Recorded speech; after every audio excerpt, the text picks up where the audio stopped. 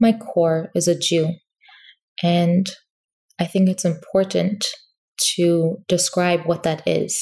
Yes, it's a nationality, Me and my husband, we say we never use the R word, the religion. What is a Jew? This world is made up of godly coding, and everything in the world has its identity based on God's code. So a spruce tree has spruce tree coding in the form of Hashem's words, right? A Jew has a Jewish soul with Jewish coding. And I show up, I interface with God's world as God's purest expression, called Jew, called Yehudi.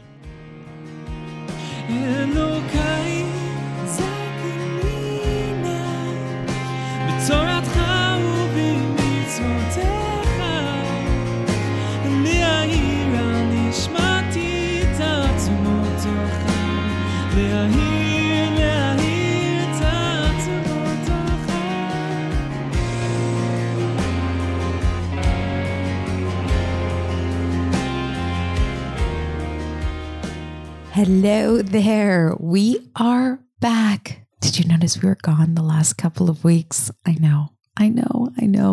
My family just moved across the country and I needed a quick pause. I did not realize I was taking a pause until I was taking one, which is why I did not give fair warning. I know, I want you to know that we will always be there for you on Sunday morning. We did take a quick pause. We are back. Better than ever. I am so excited about today's episode. But first, I just want to say thank you to our sponsor, Chana Rifkin, for sponsoring today's episode in honor of her birthday, which is on Yud Shvat. Yud Shvat, Shana, by the way, you have the best birthday ever. That's a pretty holy day to be born. Thank you for sponsoring today's episode. May all the learning and growth done through this episode be in the merit of your joy, happiness, success in this upcoming year. Happy birthday, Shana. If you are listening to this and would like to sponsor an episode of the podcast, please reach out to us at info@humanandholy.com or visit humanandholy.com/sponsor to sponsor an episode or give in any amount. We are so grateful to our sponsors for making each episode of the podcast happen. Today's episode is an interview with Chana Dubinsky, who is a young woman, a shlucha in the jungle of Costa Rica, and a really real person who's going to talk to us today about how we perceive ourselves as Jews, as bodies and souls, and how we relate to all the different parts of who we are. I loved Chana's energy. She's deep and she's also really funny at the same time and just has the best vibe. I had the greatest hour connecting with her, and I think you're going to feel like you're just listening to a friend. Oh my God, yeah. I want to see your jungle mom look, though. I thought I was going to get that. Oh my gosh. No, it's so fun. You'll see the jungle mom. Yeah. Oh You'll my see God. all the jungle moms with their jungle kids. The jungle moms with the jungle kids. It's the best. I love it. Yeah. Okay, so introduce yourself. Tell us your name and tell us a little bit about who you are, what you do, and what you love. Hi, everybody. It's a pleasure to be here. Such a schus. So cool to meet you. So cool to meet you. I'm so excited to enter this conversation and invite everybody listening into this conversation, because I know when I listen to podcasts that resonate, it feels like I'm there in the room with people. And I want to say, if anybody's listening to this, I'm inviting you into the space with us. My name is Chana, as I said, Chana Dubinsky. I grew up in Crown Heights. I grew up in a home that was super colorful, very, very rich in a love for Judaism, filled with stories of tzaddikim, filled with Jews of every single background. I mean, we used to have this joke at our Shabbos table that if there weren't more than 4 languages at our Shabbos table, then it wasn't complete.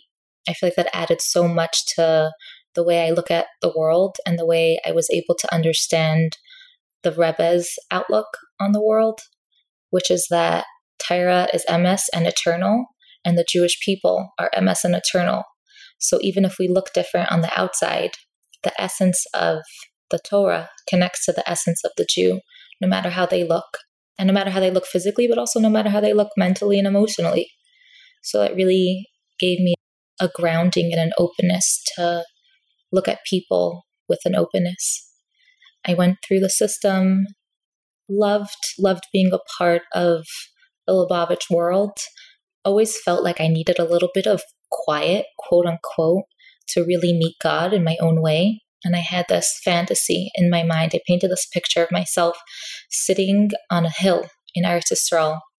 And I said, I'm not going to make a decision on whether or not I believe in the construct, let's just say, of Judaism until I give myself a year to meet God. And I had this picture in my mind and I said, I'm going to meet God. I know it. I purposely chose not to go to Israel for SEM because I didn't want to confuse the two experiences. I said, I'll give myself a year to study Hasidic philosophy, seminary, which might sound funny, but is actually what happened. It was an incredible year. I learned so much Hasidus. And then I said, after that, I'm going to go to Israel and I'll meet God. And that is exactly what happened. I have no idea how.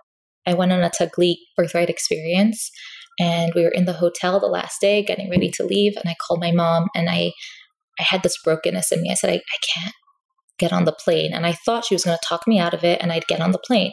And she said, so don't. And I was like, what do you mean don't? She's like, just don't go on the plane. Stay in Israel.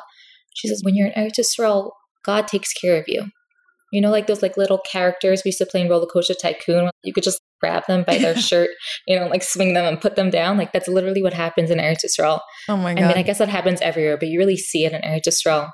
So I went to the airport and you have to do that on birthright. You have to end at the airport and then you can go and do your own thing. So went to the airport. My best friend was there with me. I started crying. She started crying. And we just both knew this was going to be a life-changing experience, which it was. In very, very short, I ended up staying there. I found a farm to live on, a giant farm. They produce 80% of the organic eggs in Israel. They produce organic goat milk and goat cheese. And I spent a year as a shepherd learning about the earth, learning about animals, and just meeting God. And I kid you not, the image I had in my head was the gift I ended up receiving. I used to sit on these hills and just talk to God. And I feel like once I met him there, and we could go into what that means, I really made a decision in my mind, and it was so clear to me that this is what I wanted, and I was going to invest in the pursuit of finding answers to the things that didn't make sense, the things that didn't sit well, and I wasn't going to only pursue my intellectual self. I was also going to invest in my spiritual self, and that brings us here today. I'm married, Baruch Hashem. We have two beautiful boys, and we're in Shluchas in Costa Rica. It's a little jungle town, literally jungle town. People walk around barefoot with their surfboards. It's literally the jungle meets the ocean. And it's very thrilling, very challenging, but so much fun. And yeah, here we are today. Okay. Wow. I have so many questions. First, I would love if you could help us understand what you meant when you said, I wanted to meet God, and what you mean when you say I met God. So walk us through both the fantasy and the fulfillment of that fantasy. So I think the first part of the question probably has more of a childish or adolescent layer to it. It was definitely a childish fantasy of, or adolescent fantasy of, there's so much pain in this world. And I was in so much pain in high school. You know, I'd sit in the back of the class and listen to Bob Dylan and be like, this is holier than your Chumash class, you know, type of thing. You know, he gets it. Why don't you? Type of thing. And I felt like I had that fantasy of just wanting to be out in the open in nature, which I think is actually a very emistic idea. You know, the Baal Shem Tov used to go into the forest and connect to Hashem in that way. So I had that fantasy of running away from the balagan and falling into the open arms of this all-loving, parental, gentle figure. That was the fantasy part. The second part was, I would say, twofold. One was that it was a healing experience, but the healing wasn't the only reason why I think I chose to pursue truth, because that could happen to many people. I mean, most people in cults are super intellectual. They're looking to make the world a better place, and they love healing, and, you know, they give their lives over to the cult because they had this healing, enlightening experience. And I didn't want that. I didn't want to get swept up into a way of life because something felt good, especially being a teenager, knowing that I didn't know so much. But I did feel safe, and I trust my gut, which I think is important. I think I was lucky enough to be someone whose gut was so, like, my gut doesn't have that many opinions. It's very okay with things. And my gut felt safe and secure in all the chassidus I was learning. And in being in Eretz Yisrael, I felt a certain wholeness. And it kind of made me feel like everything I'd ever learned that resonated as truth, and the experience I was having here of healing, connection, and holiness felt the same. Like they were cousins. Or like they were the same flavor. They were different things. Like you can have like a basil ice cream and a basil chicken, but that undertone is there. And it's just like, yes, this is it. This is it. I'm going to pursue it. It matched. It was right. So I think that was the end of the beginning for me. And it's constant. Like sometimes I totally forget the flavor, or I get really confused by the flavor, or it's like COVID. There's no flavor here at all. It took people years to get their flavor back. Really, we get like emotional viruses, I love where you're taking the metaphor. Yes. Yeah. The reason why I asked you what it felt like, what the fantasy was and what it felt like to meet God is not because I don't think the poetic definition of meeting God is beautiful, but I think because everyone has a different definition of what that actually feels like in their own life to meet God and what they are seeking when they say they seek to meet God. Was the fantasy as a young person, was that to quiet out the external noise? Was the fantasy of a hilltop, the quiet, the nature, the lack of other voices and just to hear your own? That's so interesting. I never thought of that. I was going to say that it was wanting to find that place of like intellectual and emotional balance, but using your concept of voices, yes, because I think that all cultures have like some sort of emotional gunk that comes up, and it could kind of cover this like gorgeous diamond we have, this Torah, this emes, this Chassidus. I didn't want my opinion of the world and my opinion and experience of Torah and emes to be clouded by any of the dysfunctions that were around me, familial, societal, whatever it is. So that's so interesting. I've never thought about that, but I guess the answer is yeah. I needed to like lower the volume there so that everything else could really shine. Thank you for that. Yeah. And by the way, once I was able to quiet those voices and let this one go up, I was able to come back and have like such a softness and gentle way of perceiving all the people and all the systems involved in what I perceived as dysfunctional Judaism. Because I saw that parts of them were connected to truth and parts of them were connected to trauma, right? Like our communities come from trauma and they also come from Torah. So we have the opportunity to kind of slowly separate it. And I'm not going to say separate the good from the bad, because who's to say what's good and what's bad, but to really find the Torah inside of the trauma. T for T. T for T. Yeah. Let's break it down for you. T for T. I love the trust. I have to say that I love the trust that you had in knowing that when you would quiet that noise, that's what you would find, that when you would leave everything and technically go away from all of the communal, I don't want to say pressure, but it's more just like the communal environment that sort of like held the Torah in place in your life, that when you would go away from that, you would actually meet God. So I'm wondering if you had any fear going into the experience. Did you have any fear of what would happen when you detached yourself, moved to this place, became a shepherd for a year away from your environment, fear that you would lose that connection or that Yiddishkeit that you'd experienced previously? I think I was afraid that I would lose a certain Hasidishkeit. I was also very excited to lose that. And I am, in retrospect, very happy that I lost my concept of it and in place gained a more authentic version. Does that make sense to you? Tell me more. Yeah. I think that growing up in Crown Heights, there's definitely a certain idea of what a Hasidic person is. And experiencing the emes of the Rebbe, I wanted to be a Hasid, but experiencing the distaste of the Hasidic style of being, for me, distaste, for some people, not. I couldn't reconcile the two. So I was scared to lose that Hasidishness because that was the ultimate thing I really wanted to be. But I was so excited because the way it was presented in the community wasn't what I wanted to be. It was like I wanted to be truly Hasidish. Did I want to be what my school called Hasidish? Absolutely not. I'm going to run away and I'm going to tell you straight to your face, this is not what I want. And I would. And I had such wonderful, amazing teachers and principals who would engage with me in those conversations. And we'd speak openly about it. Like, I do not want to look like you or sound like this or think like that. And they would say, I hear you. I hear you. And they would also say, I don't understand you. I think now there's a lot more language to understand people who think like this, and the world has become a lot more open.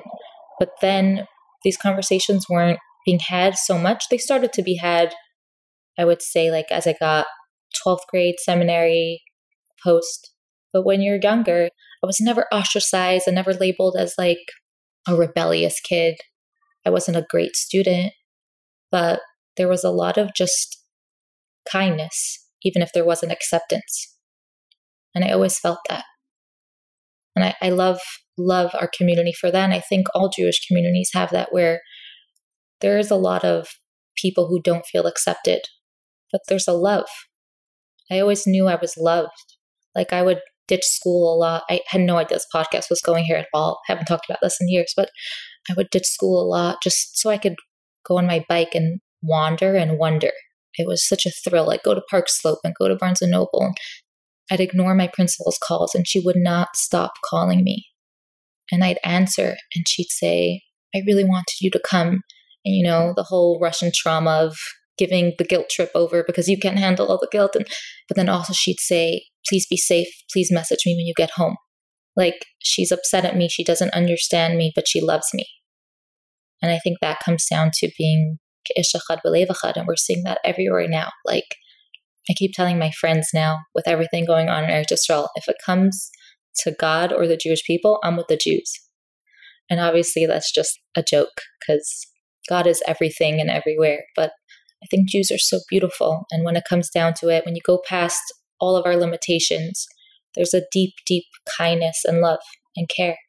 Because we're one. We're one. We're Emes, Eretz Yisrael, B'nai Yisrael, and Torah. Yeah. Yeah, that kind of went a bit of a roundabout. All intertwined as one. No, I think it's interesting because you actually brought it full circle to where you started at the beginning. But I would wonder if you could share a little bit more about what it is that you were seeking. Because I think that in strengthening this question of what you were seeking and what you were looking for, we can help answer that question of identity that we wanted to frame this podcast around, talking about the question of who am I really as a Jewish person, as a Hasidic person, as a person with many different facets to who I am that doesn't necessarily fit into any mold. What is my self-identity? So when you say that you wanted the essence of Hasidus, but you were wrestling with the trappings or the details of how you saw it play out around you, what was your vision then? And then we can move more to now, or you take it whichever way you want. Like, you want to talk then or now, what is your vision? Let's do it that, because I think now you're probably going to resonate more with what you share. What is your vision of what it means to live with the Hasidus in essence, and how has that ended up panning out in your life? You've got such great ways of forming questions. I love it. I wish whenever there's like a controversial thinker, I could just press play on Tanya and you can sprout out the perfect question to draw out the essential answer. Thank you. So I think that the word you used was like, what mold? And I think that ultimately what you find with MS and with identity is that you don't need to fit into a mold. God created you. You don't need to create yourself. You don't have to fit into anything. You just have to be. You really have to be. Now, people could take that to say, let me just be whatever I want. But being whatever you want is actually not being your full self.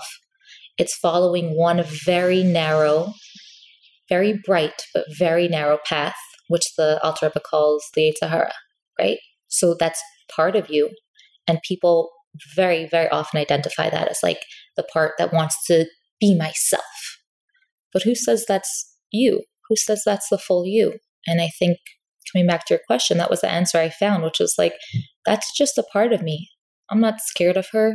Sometimes I love her. Sometimes I'm frustrated. Sometimes she's the only one that exists, this part of me. And sometimes she has to be cared for because she was hurt. And sometimes she has to be reassured that she's not going to disappear just because things don't go her way. And actually, there's a much better way and she's going to be okay. You know, like the Yetzer Tov and the Nefesh Bahamas is like a really good pilot. She knows what she's doing. She actually has a better connection to your gut and your body. And she's going to take care of your Yetzer Hara and your Nefesh Bahamas. You're not going to be a poverty-stricken Jew on the streets that needs to be saved by the Baal Shem Tov. You know, like you're okay. Mm. And you're also okay if you feel like a poverty-stricken Jew that needs to be saved by the Baal Shem Tov. And you can even talk to the Baal Shem Tov about that. Sometimes I do that. Like now, recently with Eretz Yisrael, I just talk to Rachel Imeinu all the time. Like as if she's my BFF. Like, Rachel, this is seriously not okay. And I don't know where everyone else is, but you have to speak up. What is going on? It's your time to shine. Yes. Like, hello, mama, let's go. Yeah. You know, so I think that was the ultimate answer I found, which what I love about it is that it's the invitation to continue figuring out who you are, because we're constantly growing and evolving. Mm. And if you just limit yourself to being the I want part of yourself, you'll never find the parts of yourself that are so much greater. My friend once said, like, everyone's looking for the real you. If you want to find the real you, you just have to look for God. And they're synonymous. Like, what if you had this conversation without saying the word God or truth or Torah? Try have that conversation, and what comes out of it? Don't ever use the word God and talk about God without saying God. What are you really saying? Talk about your essence without saying me. You know, I think what you'll find is that all the molds just melt away. The neshama shines. I think. I don't know. I really don't know. Listen, I'm only a quarter way through. I could do this podcast in another 30 years. I'll let you know. Yeah. I think that it always evolves. That's like part of the soul itself is, you know, evolving on its journey, and it's exactly where it's supposed to be right now. Exactly. And that's the whole human experience. That's literally the human experience. Like, go on, evolve. It's okay. It's okay. Yeah. I hope I don't just say that because I want to feel better about my very slowly evolving Yiddishkeit. But I do think it's true. I think that's what, you know, God doesn't want angels. He's got that. He made you human. And it's hard, but that's okay. You don't have to be positive about the struggle. And as soon as you don't have that pressure, I find that it's suddenly easier to be positive. Like when you're hiking up a mountain and you think about the fact that you have 3 hours to go and there's a baby on your back and I got to make it up here and I'm sweating enough sweat to make the Sahara desert into a forest, you know, like, no, you just focus on one step after the next. And like the next second you're there, you know, or birth. We were just talking about that. You know, you don't think about the fact that you have 5 hours. I literally had that, like my past birth. I was so scared that I had hours and hours to go. And the second they told me that I was almost ready to push, I had no pain. Maybe there's like, I don't know, we could check this on Google. Maybe there's some like psychological phenomenon of like not anticipating the stress that makes it easier for your body and your psyche, or vice versa, your mind and then your body to handle. I'm not sure. I love that you highlighted the safety that you experience. I think that's part of the feeling of being at the end of birth or being at the end of a process, is this reassurance and this safety that we're coming to the beautiful part. We're coming to the point. And when we're struggling internally, it's hard to know if we are at the point or if we're just somewhere in the never-ending darkness or somewhere in the never-ending process and doesn't feel like the light has come yet. And when you highlight safety, to me, you highlight that arrival, that light, that birth, that sense that like, even in that duality that we experience within different identities within ourselves, there's a safety that each part of ourselves experiences if we're fully showing up in that essential way, like from the perspective of our neshama, which is that the Nefesh Bahamis is not being eradicated from our lives. Our personal identities, our individuality is not being eradicated. If the soul is being expressed, it's only going to be highlighted and illuminated even further. Yes. And I love this. Yes. And yeah, that's a major theme in improv. That is the point. Like the point is not always the point. Like so far, no Jew has ever experienced the ultimate Mashiach, the Geula, right? That's officially the point we're working to. But the point is also the right now. Yeah. The darkness is also the light, you know? Like Rav Dober Pinson has this thing where he describes the month of Cheshvan is the element of water. And he talks about a seed, that for a seed to grow, it does need light and it needs water, but it also needs darkness. It needs to be inside the earth. The darkness is not so bad.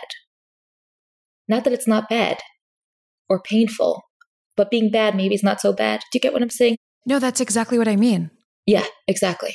Is that it's not about a further point that's coming up. It's about, even though it feels like there is safety in that duality that we're currently experiencing, where we don't feel that arrival, where we don't feel that birth, we don't feel that illumination. Exactly. That's where the illumination lies, within our own identity and our own selves. Yes, exactly. Like Hashem is right there. Hashem is in the darkness. Hashem is in the cracks. You know, that seed has to crack and break its shell before it sprouts.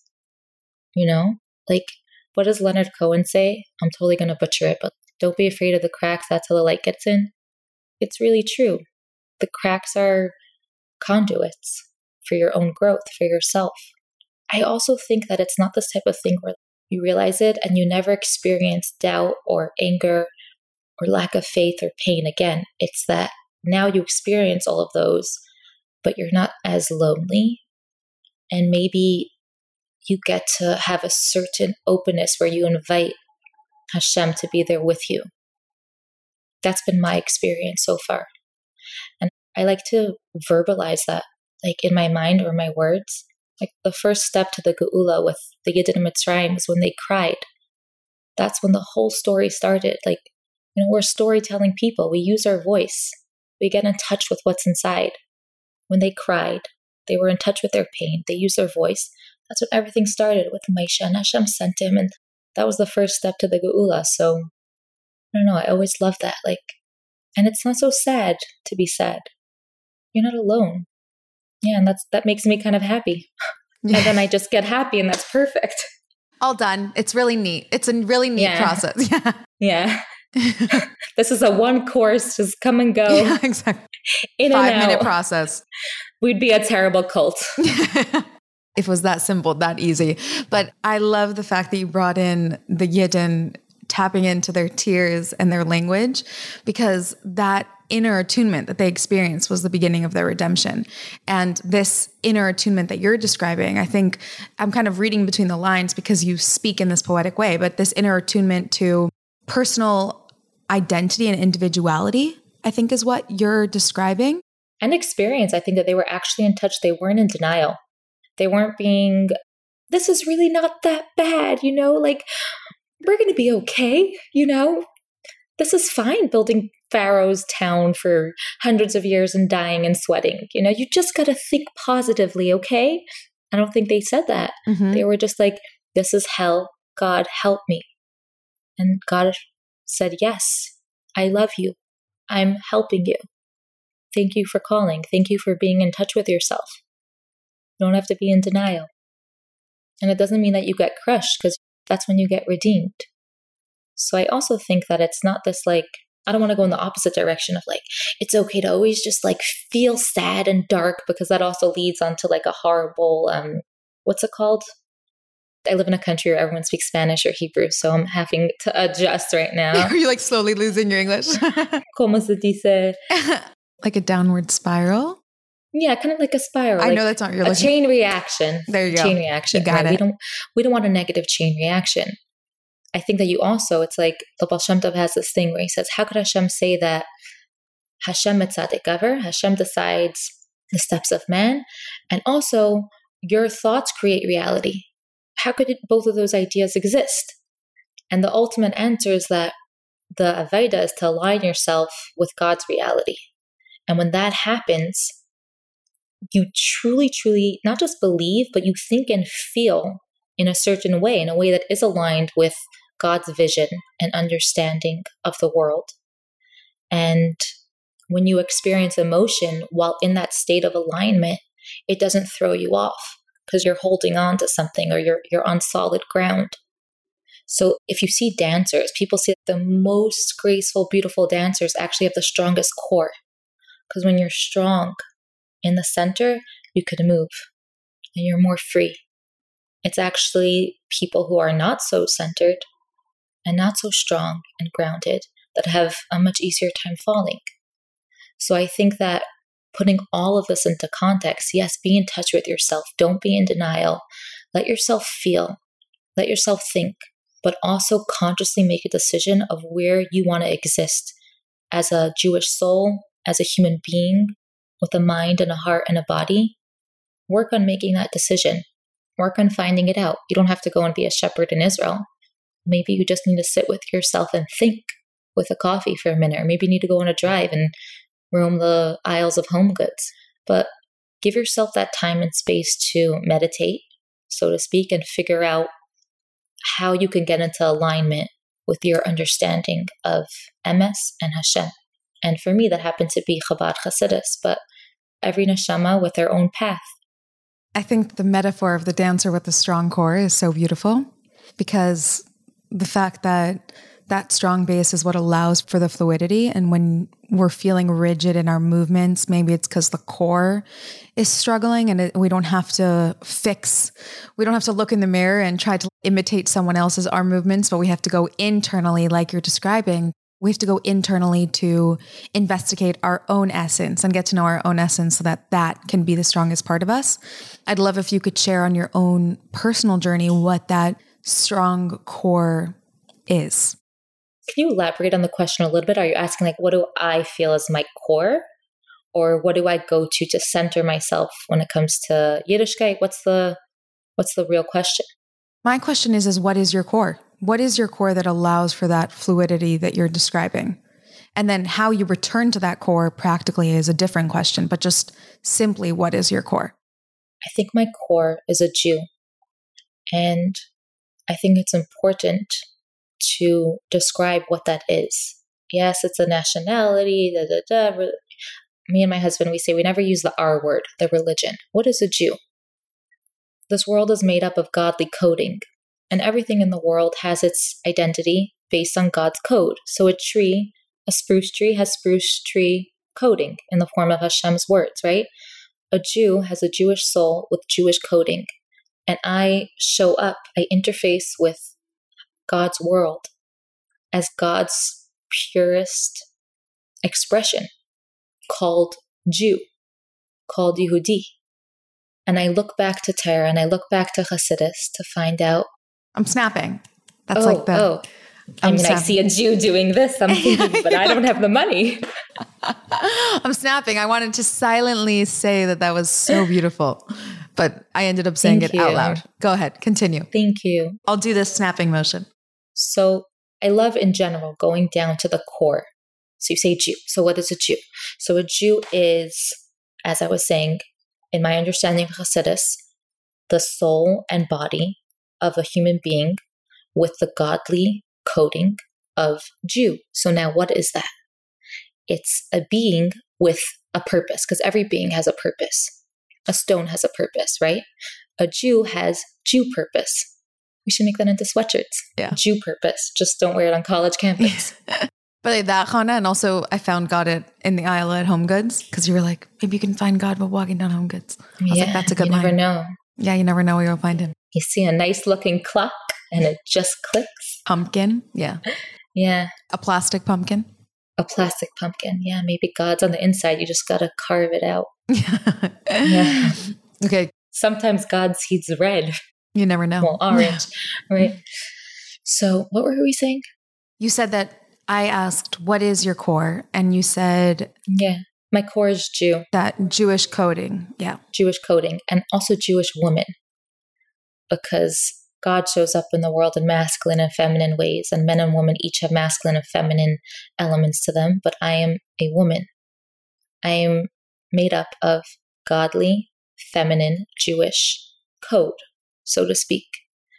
And I also have free choice to then tap in and express and put to work and put to use my potential as a godly Jewish feminine being.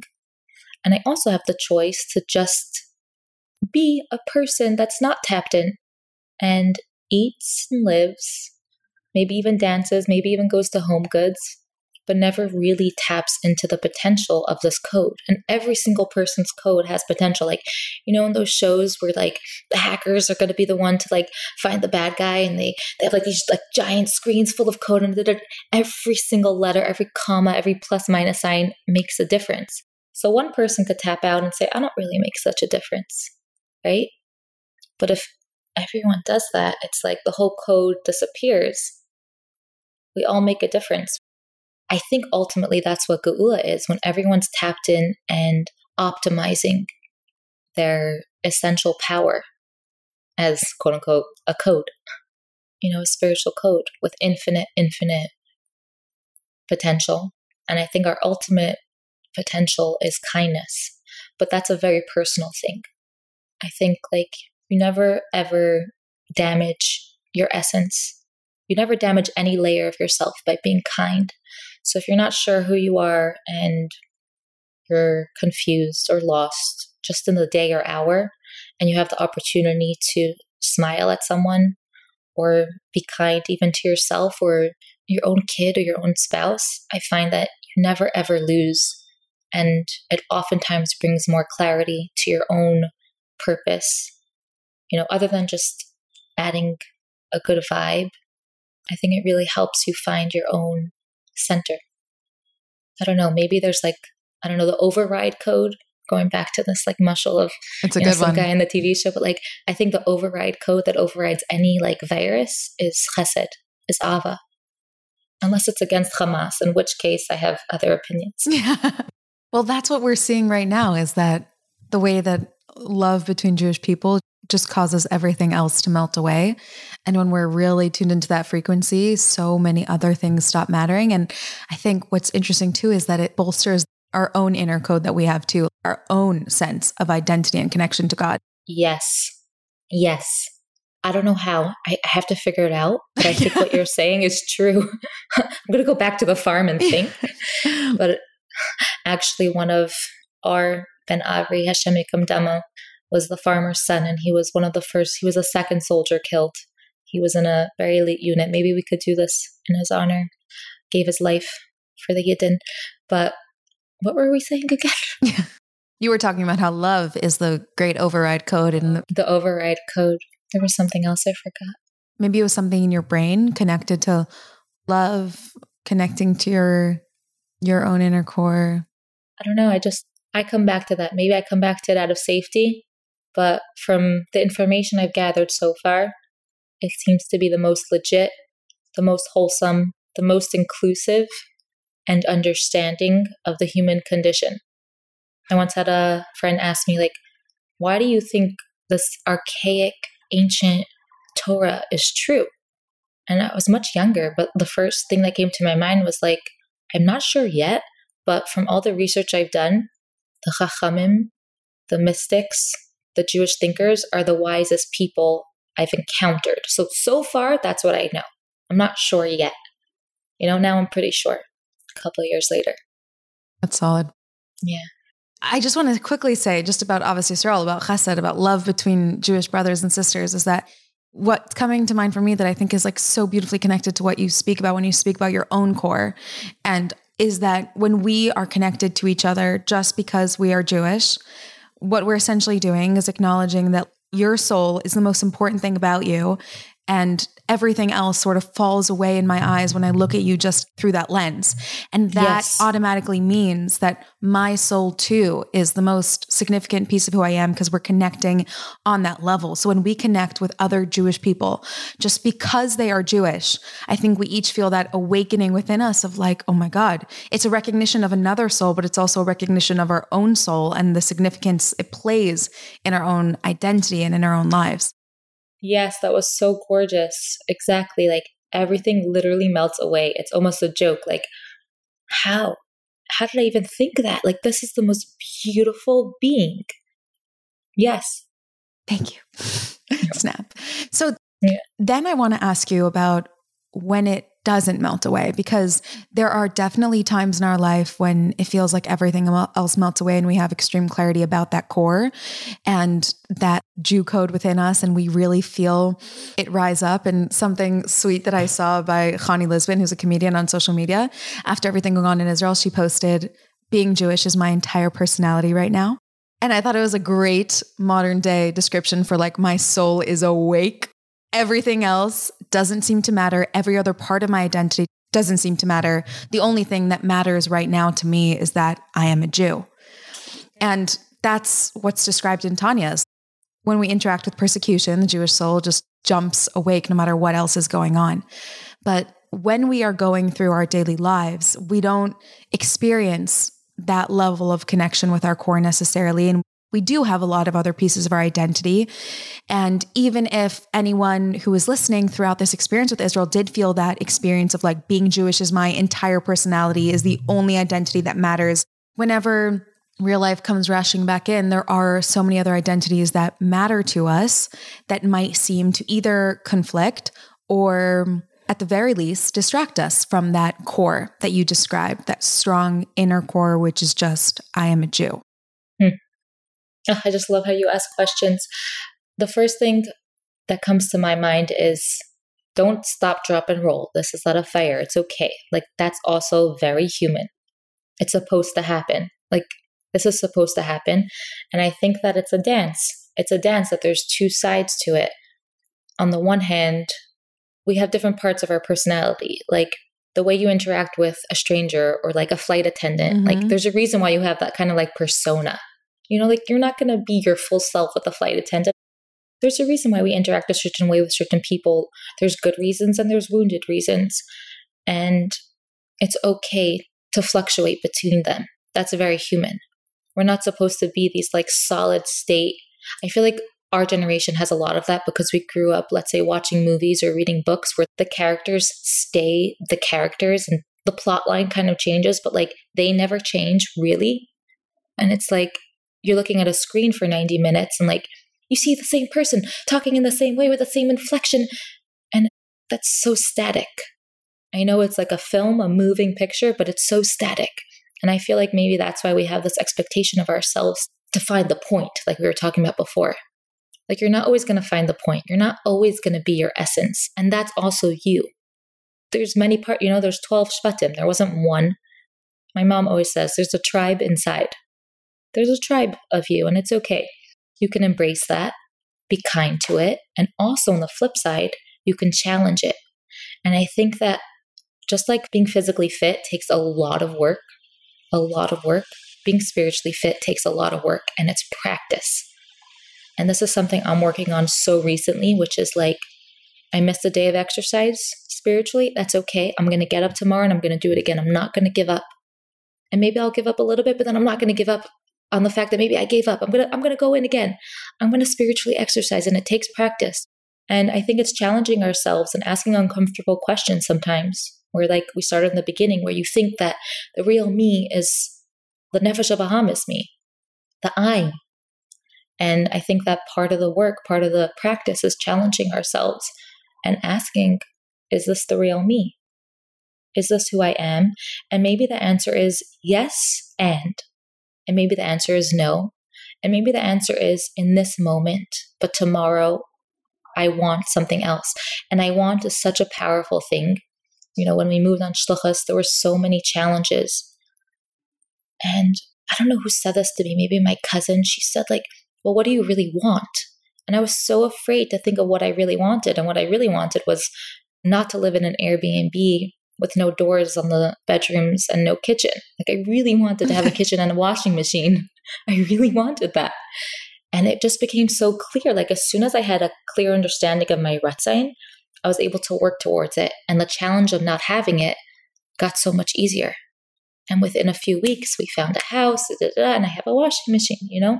It's like, you know, that story, I don't know which Rebbe it is, but this chassid, for years, he's coming to Chassidus, to Yichidus, And he's dressed in traditional Hasidic garb for Yechidus. And this one year, he decides, I feel like I'm fooling my Rebbe. Because during the whole year, I wear regular clothes. And I come to Yechidus and I pretend. And I come looking like this pious, beautiful Jew.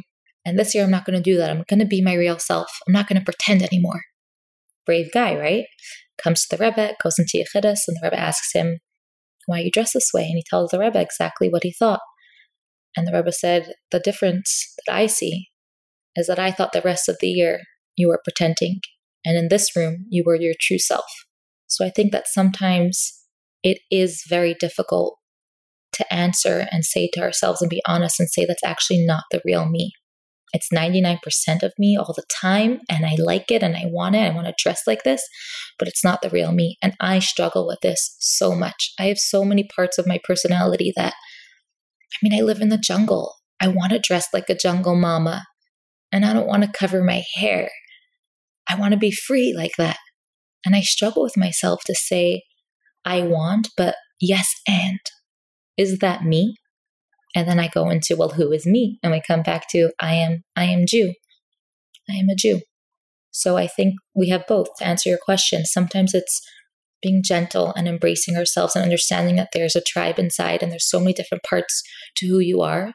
And sometimes using your Bina Yasera, I would say, I think women have that more, to know when to ask yourself, is this really the real me? And everyone will have different answers. And you might have different answers at different times in your life. And sometimes, this is what I learned from my mishpia, what might seem like the wrong answer is also okay. Like it's okay to fall, Yeah. Good. She's amazing. You've had her on. She's Rachel Holtzketter. She's definitely been like one of my greatest teachers ever. She's like God's messenger to tell you that he doesn't judge the code. He wrote it. Yeah. Like he created that essence. Yeah. Yeah. God's like there with this like giant bottle of soda, like doing exactly what I wanted it to do. Right on track. Exactly. You describe 12 tribes inside, and I wonder if there's a way, or if there has been a way in your own life to find integration between all those parts so that it doesn't feel like a disjointed identity, but feels right. I don't feel like there's 12 inside. Yeah, it's that's a personality disorder. I feel like there's 1.5. Okay. But I think it's the same answer as before. It's like I come back to my essence. For me, it's very grounding to be married to someone who's so okay being. He has such clear understanding of who he is, what God is, and is very genuinely positive and not toxic positive. So for me, that's very grounding because he's like this very rooted mind and soul. And I get to be the dancer moving around so I can like explore and wonder and rebel in my mind and heart. But I come back to my core and I feel this emotional and spiritual safety and clarity, total clarity. Like you could be out to dinner and have like a glass of wine and you're like a little bit foggy, a little hazy, like you're not thinking great. And then you walk outside and you get like this stunning fresh air in your face and you're just like snap back into yourself. So for me, being in a holy marriage has really done that.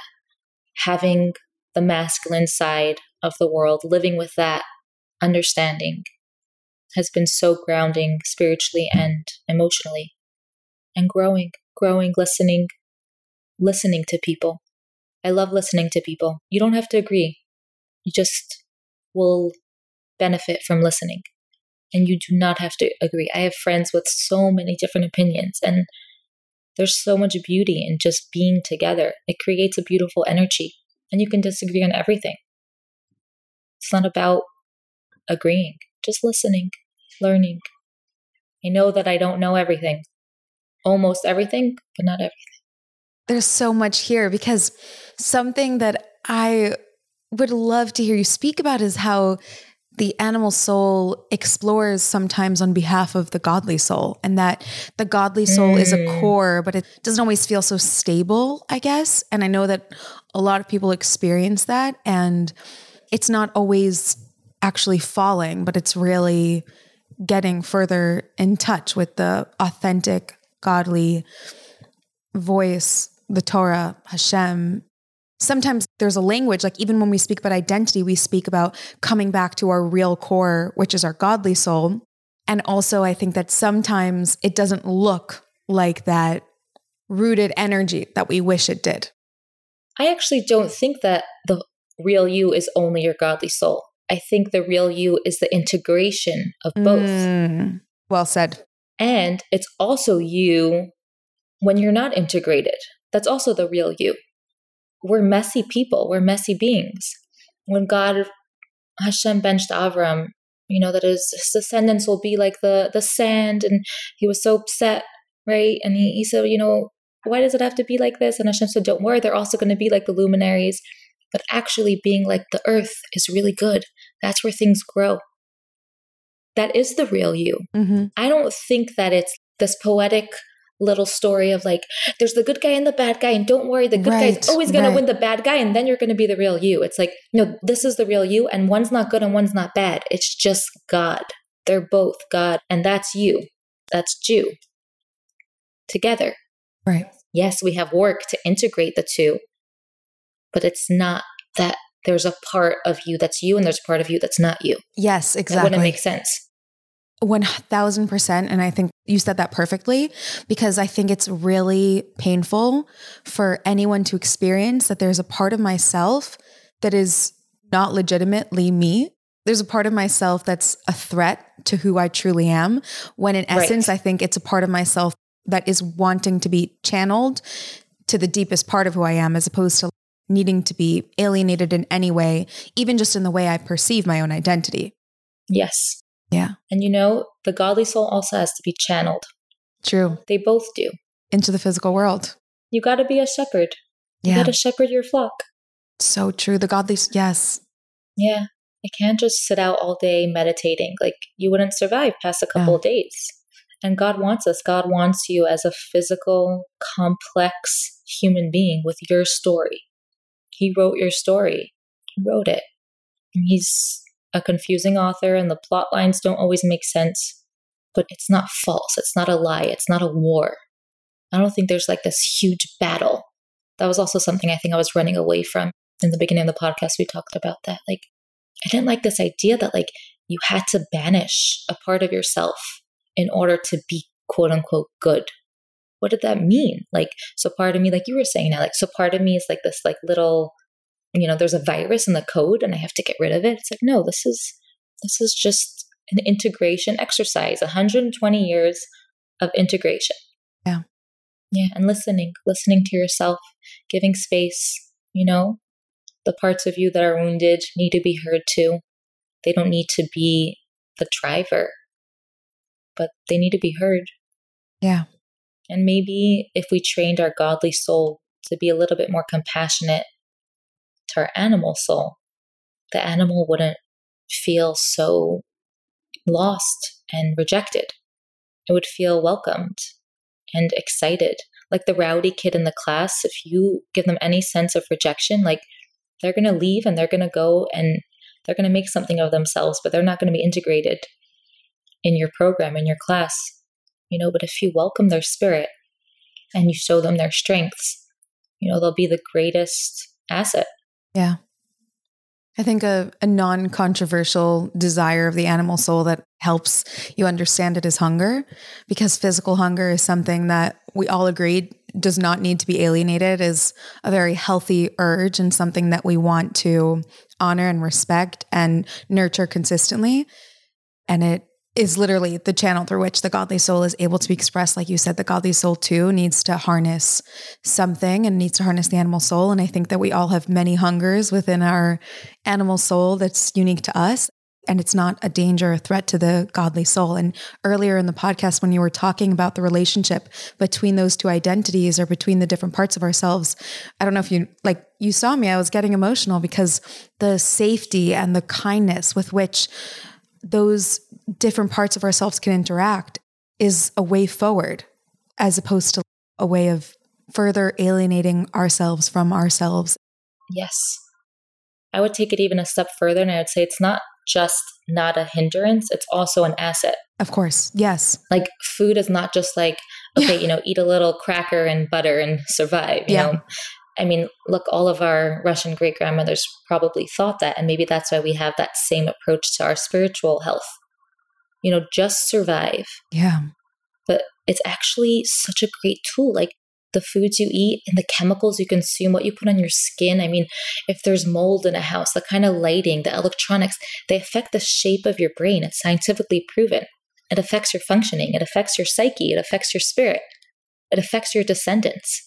Right? The Alter Rebbe told us this already, but science proves it now. Like, it's not just not a hindrance. It's such an asset. And we just have to harness it. I think the word survival that you used was so insightful, Chana, because I think that I don't know where it comes from, but it is a survival mode, both physically and spiritually, which is like the bare minimum is okay. And not only is okay, but maybe even encouraged in our own hearts. And that example of like, is a cracker enough? A cracker is technically enough, but we all agree that we don't want a cracker, that our godly soul needs our animal soul not to eat a cracker and just survive, but needs it to be nourished, healthy, delicious, beautiful meals. So happy and joyous and like happy to be in God's world. Alive. Like Friedrich Rebbe said, the world is a garden. Like, this is beautiful. Enjoy being here. There's a difference between gluttonous and being healthy. Yeah. You eat a burger very differently than you do a really healthy miso soup that's dense in nutrients and was made with love and like 33,000 ingredients. They're both food. They're both a lot of something, but one is intentional and energetically positive, and one is like a quick fix. Spiritual food is like that too. And you said something interesting. You said, just have the bare minimum, but it's also like someone else's version of the bare minimum. Right? Like when I went on shluchos, I was like, I am not one of these people. How do they do it? And I'm sure there have been and will be many shluchos who can go and live for a year without a washing machine and without a kitchen. They do it. They do it. These people go to Africa. I mean, like, I live in a beautiful place and stunning community, and I have so many things, and I was still struggling because for me, my bare minimum looks very different. And I think that it's very important to figure out what's your bare minimum for everything, physically, emotionally, spiritually, and I'm still figuring that out. Coming from a culture influenced by Russian trauma in so many things, it's like you have to retrain your inner voice of like, what's your bare minimum and then some to be okay, right? Like, yes, you need a kitchen and a washing machine, and it would also be nice to XYZ, right?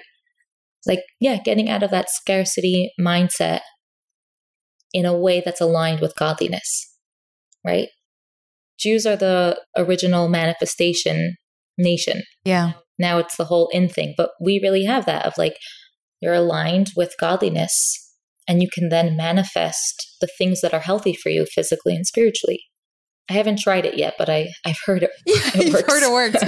We're like, I think this, we think this works. I have to say that when going for the bare minimum, like I'm on that train as long as the bare minimum is the most healthy, alive, joyful version of you. Love it. The bare minimum is not like kitchen, washing machine. Like for Chana, you too. Like, no. I know, of course that's not what you meant, but I'm saying. Oh, I was joking. Yeah. No, for sure. I know. But I'm saying, I think that very often a lot of women get into this mindset where they actually do the bare minimum. Like they do the cracker lifestyle, but not, I don't mean physically cracker, but I mean emotionally, energetically, like every element of themselves, like bare minimum lifestyle. It's no, bare minimum for your godly soul to shine is the most alive, healthy, vibrant version of you. And anything less than that is below the bare minimum. Yes. And ironically, the person who taught me this is a man. My father-in-law is the champion of women being really happy and well taken care of. Begashmias. Before every Yom Tov, he sends out a message to the family reminding all the husbands to buy their wives jewelry, to buy the kids toys. Sweet. He's constantly checking in and in touch with the fact that you came here to be a spark of light. Yes, and also to be a really happy, healthy, joyful person. We should make another t-shirt that says like, I'm not a cracker gal. I'm not a cracker girl. Yeah. No. Also, you want Give me that ceviche. It's that if you want that spark of light to shine so brightly, it needs the most healthy, wholesome container in order to do that. It is not two distinct identities like living side by side. It's one and the same. And it's also holy. It's not just for the sake of being holy. Like being human for the sake of being holy is not the whole picture. It's being human is holy. It's really holy. Like go be happy. Feel good. But when you were speaking about the coding, by the way, you said, I am a Jewish body and soul. And that struck me. Like, it's not just I am a Jewish soul. It's I am a Jewish body and soul. And both of those things are true. Yeah. And I think that it's not like an elitist thing, although I am so grateful to be a Yid. I think that when you understand that Hashem is the energy behind every being, you also look at Gayim differently. You look at animals, you look at trees, and like you look at the sky differently.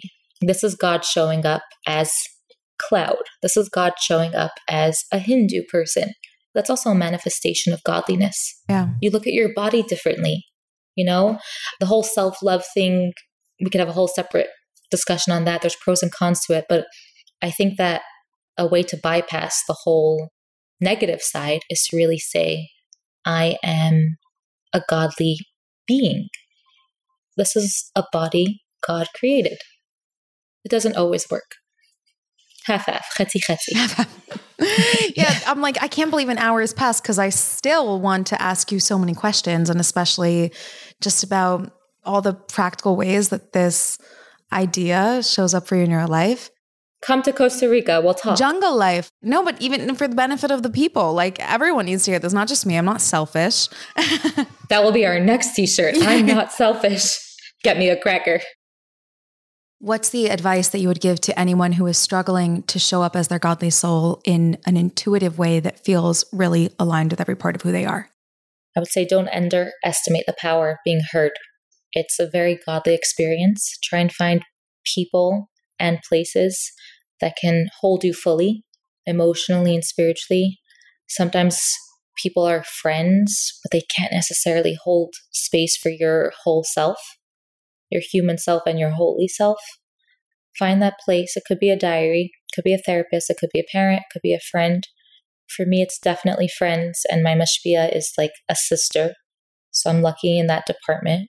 But I would suggest allowing yourself to be heard, which it could be really scary, actually. I find that a lot of us are afraid to speak from inside, to speak out loud, and to speak from really deep inside, like deep in that part of you that's supposed to be your strong core, like that dancer. That part has a really strong voice. And sometimes we as women in this age are really scared to bring that voice up. I would say don't be afraid. Find the right people. And I'm almost sure that when you find the right people in place and you allow your insides to come outside, you'll have a much clearer view of who you really are. And you'll have a much clearer understanding of how to integrate all the parts of yourself in a way that feels joyful and healthy and happy, physically, emotionally, and spiritually. There shouldn't be a dissonance in any part.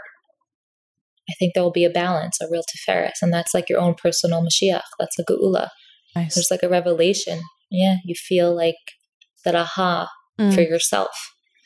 And yeah, I bless everybody to really have the right people around them and to feel like they're beautiful and worth it to show up as your real self. You're human and you're holy and you're beautiful. Beautiful. I love that you ended with let yourself be heard and witness, because I think that just as you beautifully described, when you're fully heard and seen for every part of who you are, you feel that synthesis and you experience like the okayness of all those different parts and the way that they come together because you show up as your whole self. If someone receives you as your whole self, then you can kind of like see it reflected back. So that was beautiful. Exactly. Ke'ish echad b'lev echad. Literally, that's what it is. Yeah. And you just see this like one glorious, beautiful heart. And then God falls in love with us and he brings Mashiach. So now get on that. Let's do it. All right. Thank you so much. Loved this. Such a schus. Yeah, this was amazing. Yes. And come visit us in the jungle. I'm not joking. Come visit. Oh my gosh. I'm so in. Yeah. Jungle, here we go. I'll like text you details. Okay. Yeah. It's crazy, but it's so worth it. We'll give you like fresh coconuts every morning. Your kids will be like in heaven.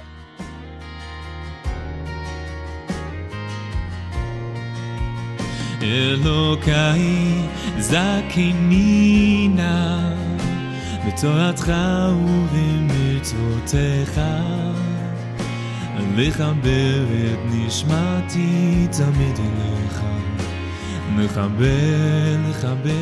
If you enjoyed today's episode and it sparked something for you, touched your heart or touched a raw nerve or just got you thinking, I want to invite you to keep this godly conversation going. Share the episode with a friend. Tag us on social media with your follow-up thoughts.